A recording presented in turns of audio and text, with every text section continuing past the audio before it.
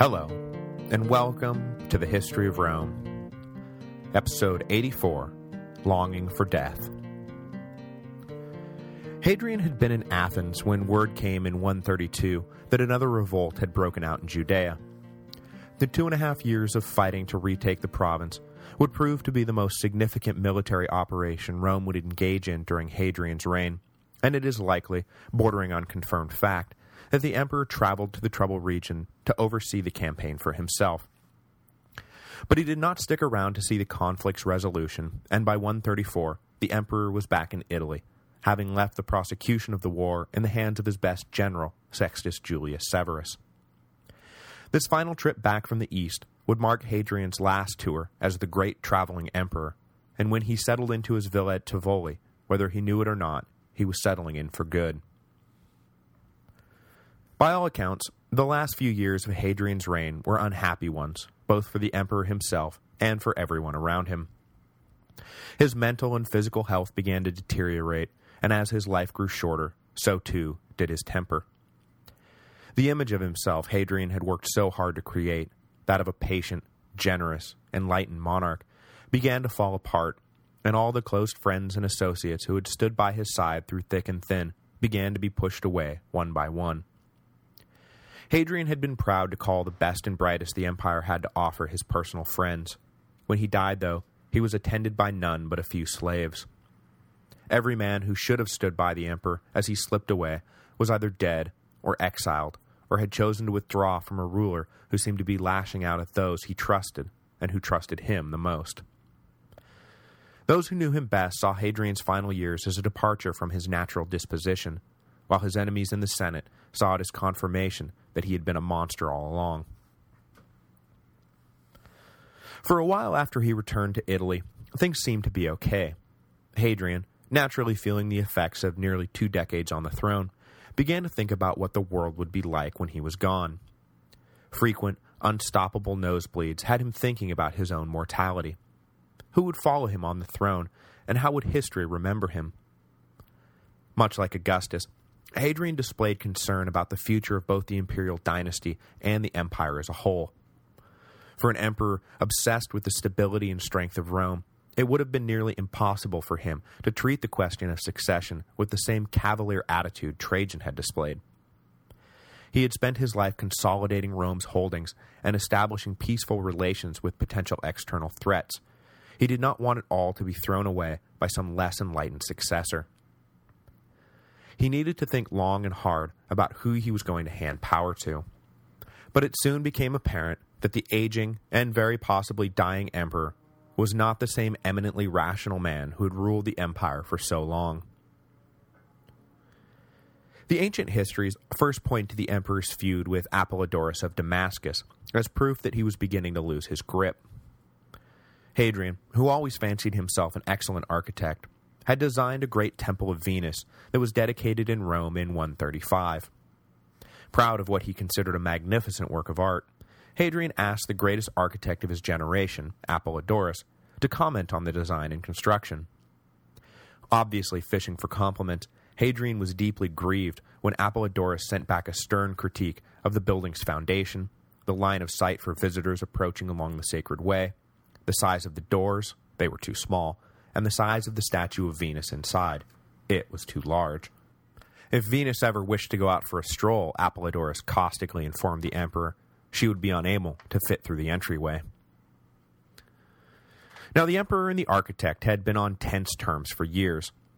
A standard legend has it that at some point during the Dacian Wars, Hadrian had interrupted a conference between Trajan and Apollodorus to offer his own opinion of the project they were discussing, and Apollodorus, incensed that this young amateur was even approaching the grown-ups table, dismissed Hadrian, telling him to go back to his drawings, that he understood none of this.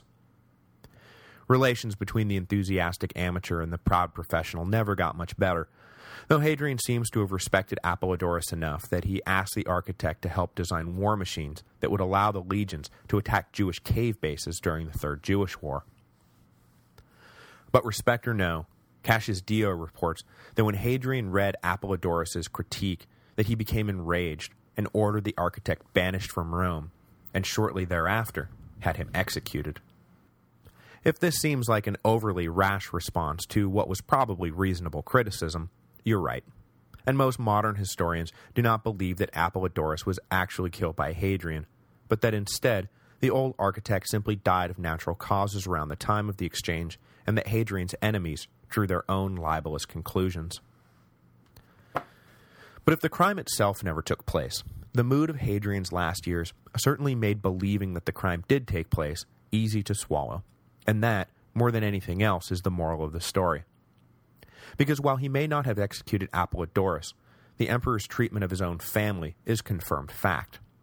Placing Apollodorus's blood on Hadrian's hands is not so much a matter of falsely accusing the innocent, as it is adding one more name to the list. As 135 gave way to 136, the issue of succession began to consume the emperor. That, and the completion of his great mausoleum on the banks of the Tiber, which is still standing in Rome, so go visit that too. For Gnaeus Pedanius Fuscus, the only living male relative of the emperor, this should have come as welcome news. Fuscus was Hadrian's teenage great-nephew, the grandson of his sister and a powerful senator named Lucius Julius Servianus. But unfortunately for Fuscus, Hadrian had watched the boy grow up and determined that he was utterly unfit for power, that his tastes were too lavish and too petty, a Nero in the making if there ever was one. Hadrian's unwillingness to commit to Fuscus greatly annoyed his grandfather Servianus, who was past 90 years old, but still growing strong. Servianus and Hadrian had never gotten along, and the fact that they were brothers-in-law seems only to have widened the gap, rather than bridge it. It certainly did not help that it had been widely reported Servianus's was one of the few names Trajan had ever firmly put forward as a possible worthy heir to the throne back in 116-117. That he had been passed over in favor of his younger, cockier brother-in-law, likely through the machinations of a woman at that, had always stuck in Servianus's craw. But in his last years, the unmistakable reality that his grandson was the only man living with a blood relation to the emperor seemed to Servianus to resemble some kind of cosmic justice. But in defiance of this cosmic justice, Hadrian determined that whoever he chose, young Fuscus would not be his man, blood ties be damned. This second Passover of Servianus's family maybe would have gone without incident had Hadrian chosen as heir someone whose worth could not be denied by anyone, much as nervous choice of Trajan had put to rest every other claim on power, even amongst those who really thought they deserved the call. Hadrian could have settled Servianus's discontent by choosing some worthy man, like, for example, and I'm just throwing this out there, Sextus Julius Severus, the troubleshooting general who had just won the war in Judea. But instead, in 136, prompted by a massive hemorrhage that nearly killed him, Hadrian announced to a shocked Roman world that he was adopting a relatively obscure and unaccomplished man named Lucius Caeonius Commodus.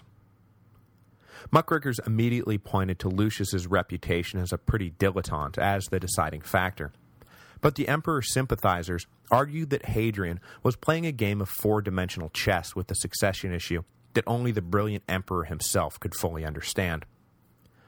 I, of course, would adopt the boring conclusion that it was likely somewhere in between these two extremes. The choice of Lucius, who changed his name to Lucius Aelius Caesar when the adoption went through, does seem a curious one taken on its own, though. Lucius was a capable enough senator, but he had well-known health problems, likely suffering from tuberculosis. If Hadrian wanted to ensure the stability of the dynasty and the empire, choosing the perpetually bedridden Lucius was an odd choice to say the least. But, like I say, it is entirely possible that Hadrian was looking beyond Lucius to the man or men he really wanted to control the empire down the road. Lucius would be his stopgap, his very own Nerva, to bridge the interregnum between Hadrian and the young men he really had his eyes on. But before we get into them, it is worth mentioning one other salient detail about Lucius that may have recommended him to the emperor. Namely, that he was the son-in-law of Publius Nigrinus, one of the 4 ex-consuls who had been murdered in 118. Hadrian was concerned about his legacy, and the choice of Lucius may have been an olive branch to the Senate, an admission that he understood their anger and that he wanted to set things right. Most agree, though, that Lucius was not the true object of the emperor's plans, that the fourth dimension of Hadrian's scheme was the grandson of one of the emperor's closest friends and advisors, Marcus Aeneas Verus. Born with his father and grandfather's name, young Marcus Verus, then 15 years old, had caught the emperor's attention early as an unusually serious and intelligent boy. Having been raised in part by his grandfather, who Hadrian held in the highest esteem, young Marcus was marked from the beginning as one worth watching.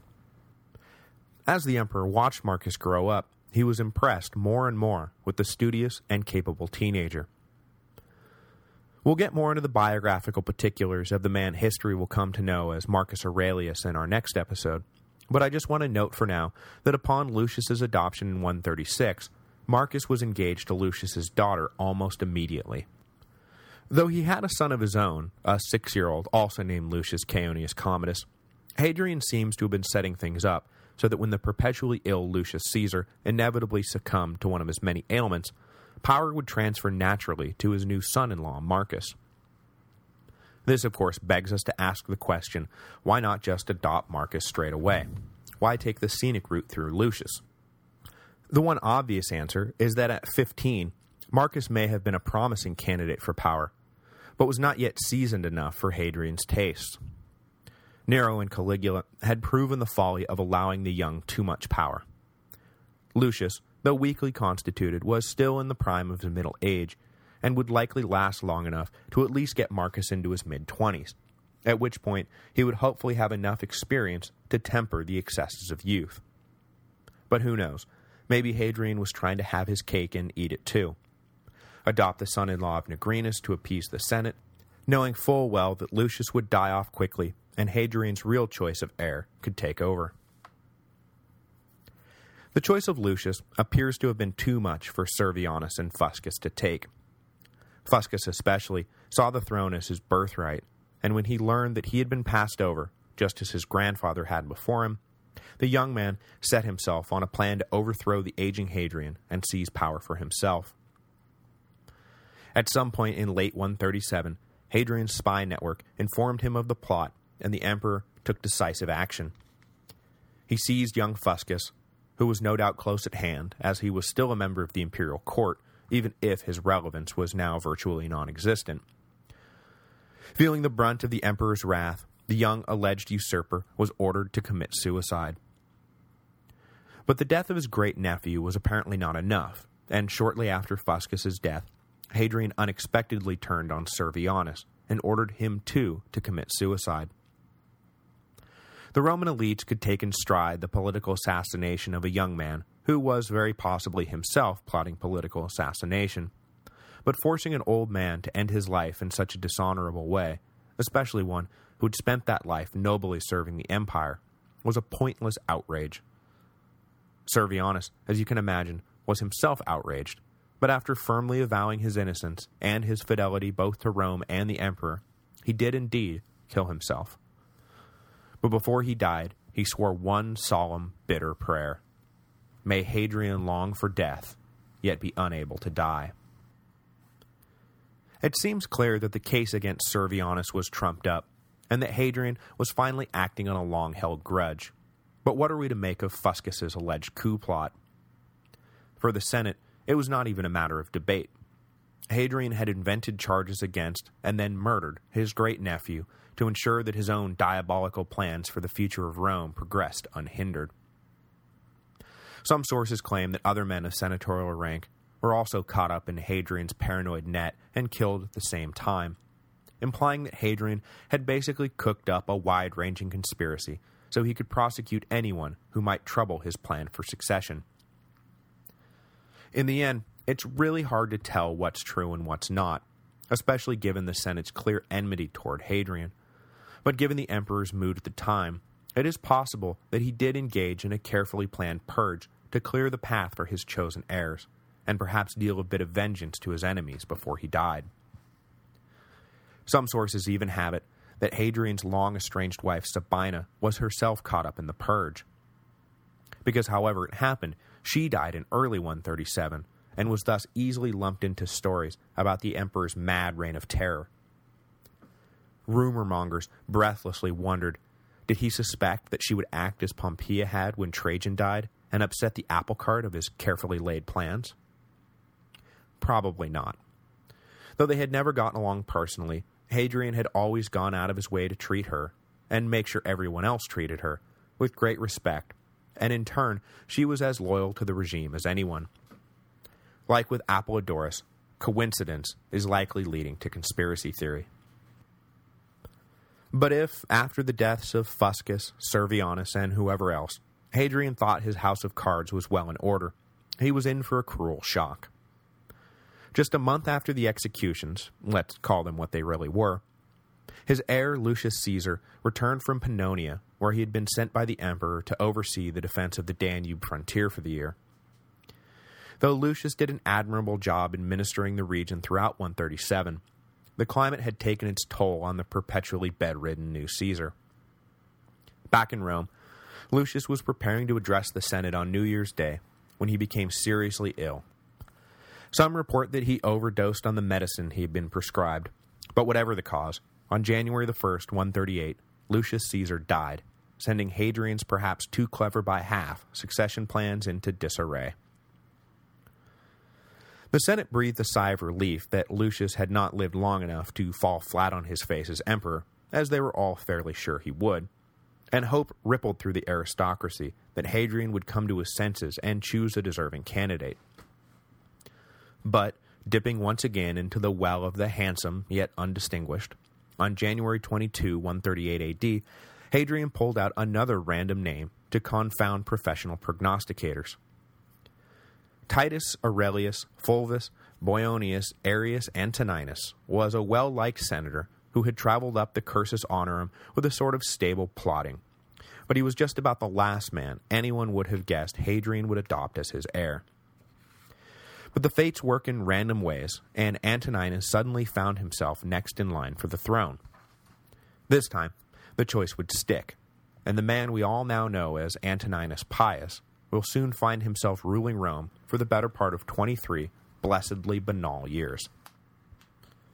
Antoninus had been born in September of 86 AD, the son of Titus Aurelius Fulvus, who would serve as consul under Domitian in 89. The Fulvii branch of the Aurelians had emerged during the early imperial period as one of the leading families of non-Italian origin. But though they called southern Gaul their homeland, by Antoninus's time, the family had emigrated to Italy, and Antoninus himself was born in Lavinium, about 20 miles from Rome. His grandfather had taken the family to the height of imperial favor during the crisis of 69 AD, throughout which he commanded the 3rd Legion stationed along the Danube. After initially fighting for Otho, he switched, along with the rest of his defeated comrades, to Vespasian's banner, and so found himself seated alongside the Flavians when they finally won that brutal game of musical chairs. Rewarded for his service with a suffect consulship at some point in the 70s AD, Domitian rewarded him further with an ordinary consulship in 85. Just 4 years later, his son, Antoninus' father, was similarly rewarded. But both Antoninus' father and grandfather died sometime in the early 90s AD, and young Antoninus, then still known by his birth name, Titus Aurelius Fulvus, was taken under the wing of his maternal grandfather, Gnaeus Arrius Antoninus, hence the addition of Arrius and Antoninus to the boy's name. The elder Antoninus was a well-respected senator who counted amongst his friends Pliny the Younger, and he brought up his grandson with the stable, if boring values of a cultured Roman aristocrat. While in his early 20s, Antoninus married Aeneia Galeria Faustina, granddaughter of Hadrian's aforementioned friend Marcus Aeneas Verus. The pairing was obviously fortuitous for Antoninus, and when Hadrian became emperor in 117, the young man found himself on the fringes of the imperial court by virtue of his relation to Verus. In 120, Antoninus was given a consulship, and, having obviously impressed Hadrian, he was later chosen to be one of the 4 procurators who would govern Italy after Hadrian reformed the administration of the peninsula in 127. Long-term, of course, his association with this wildly unpopular reform was something of a black mark on his reputation, but for the time being, it was a signal of imperial favor. Antoninus was likely looking forward to a career of distinction and responsibility, though it is unlikely he ever considered that he himself would be emperor one day. But there he was in January of 138, suddenly called to the imperial villa and informed that he could now add Caesar to his long list of names because the emperor, out of the blue, was adopting him. Once again, we must ask the question why. Why Antoninus? He was capable and trustworthy, sure, but like Lucius before him, there was nothing really special to point to that said, oh yeah, you have to pick this guy Antoninus, he's perfect for the job. It is at this point, though, that we can really get into the guts of Hadrian's thinking, where it becomes apparent that it was Marcus Aurelius Hadrian wanted all along. Because when he offered Antoninus the job of emperor, a job the dying Hadrian assured Antoninus would be his sooner rather than later, he stipulated that Antoninus had to adopt both Marcus and the dead Lucius Caesar's son, Lucius Commodus, as his heirs. Otherwise, the deal was off. Clearly, Hadrian was thinking a generation ahead of everyone else. Antoninus, then, was merely a dependable way to get from here to Marcus. Already well into his 50s, Antoninus could be expected to die off sometime in the next decade or so, giving Marcus time for a proper imperial apprenticeship before he donned the purple for himself. Antoninus begged a few days to consider the emperor's offer. Though this humble podcast has been dealing primarily with the most ambitious Romans of every generation, which may leave you all with the impression that lust for power was the defining character trait of every man, woman, and child in the empire, not every Roman dreamed imperial dreams. The job was hard, dangerous, and all-consuming. Antoninus was genuinely unsure whether he wanted the gig. He had a pretty good life, a happy marriage, a nice network of friends, and a healthy amount of cash in the bank. Was it really worth giving up the comfortable life of a cultured senator for the infinite burdens of empire? But the lure of power, or perhaps more likely the pressure from Hadrian, induced Antoninus to accept the deal, and on February 25, 138 AD, he became Titus Aelius Caesar Antoninus, heir to the imperial throne, and adoptive father of a solemn teenager named Marcus and a precocious adolescent boy named Lucius. In recognition of the adoption, the Senate invested Antoninus with tribunician power and granted him full imperium, that is, power of life and death over the subjects of the empire. He did not have long to get up to speed on the full gamut of responsibilities weighing down Hadrian's clearly slumping shoulders, and by the look of the emperor, the transfer of power could come at any time. Hadrian was suffering from what modern doctors have diagnosed as congestive heart disease, and his body filled painfully with fluid, forcing him to spend most of his final days in bed. In the end, Servianus's prayer came true, as the suffering emperor tried and failed multiple times to kill himself. He had daggers and poison smuggled into his room on no fewer than 3 occasions, only to be thwarted at the last moment, and one attendant at least committed suicide rather than disobey Hadrian's orders to kill him. Antoninus himself finally intervened and begged Hadrian to bear his pain and let nature take its course. Hadrian's mood seems to have improved at least some following the intervention, and in letters exchanged with his new adopted son, he apologizes for letting his grief take over. A correspondence commenced that eventually resulted in Hadrian writing a full autobiography so that the record would be straight and Antoninus would have the full story of the past 20 years laid out in full. Unfortunately, no record of the autobiography exists, though modern scholars suppose that much of Hadrian's entry in the Historia Augusta was sourced to this autobiography. Finally, though, the black magic of Servianus's prayer wore off, and on July 10, 138 AD, attended only by 2 slaves and Antoninus, Hadrian died at one of the imperial palaces in Campania along the Bay of Naples. He was 62 years old and had ruled Rome for 21 years. Hadrian is one of the most fascinating men in the history of Rome, but I will admit that after a month of obsessing over him and trying to fit all of his contradictions and nuances and accomplishments into my head, I'm suffering from a bit of Hadrian fatigue. But in this, I kind of feel like I know the emperor as his contemporaries did. He was, simply put, an exhausting man to deal with. Eternally energetic, he was always traveling to some new city or starting some new project. But the wisdom of his rule, which bordered on visionary, was accompanied by a know-it-all pomposity that had to have driven everyone at least a little bit nuts. No one likes a man who knows everything, especially when he shows up at your doorstep and starts lecturing you on subjects you yourself are an expert in. There is a funny story where the emperor and a celebrated philosopher engaged in a debate where it was apparent to everyone that Hadrian's argument was far weaker. To the surprise of the audience, though, the philosopher eventually gave in and acknowledged the emperor had bested him. After the event, the philosopher was pressed by his friends, who demanded to know why he had given up so easily. The philosopher simply reminded his friends that the emperor was the most learned man of all. Taken aback, the friends laughed at this obviously untrue statement. But the philosopher insisted that it was true. You should always remember, he said to them, the most learned man of all is the man who commands 30 legions. Hadrian was undeniably a great emperor, and very often a good man. But he was also a flawed human being who could be an insufferably smug bully.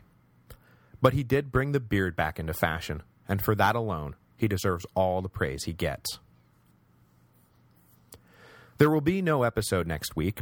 Mr. and Mrs. The History of Rome are both celebrating birthdays, and we're going to take some time for ourselves. But we'll be back on February 28th to introduce the Antonines, the last enlightened emperors of the Principate. After their departure from the stage, Rome will not see rulers with half as much vision until the rise of Diocletian, and by that point, Augustus's Principate will be dead, and a whole new political order will need to be created to sustain the battered empire.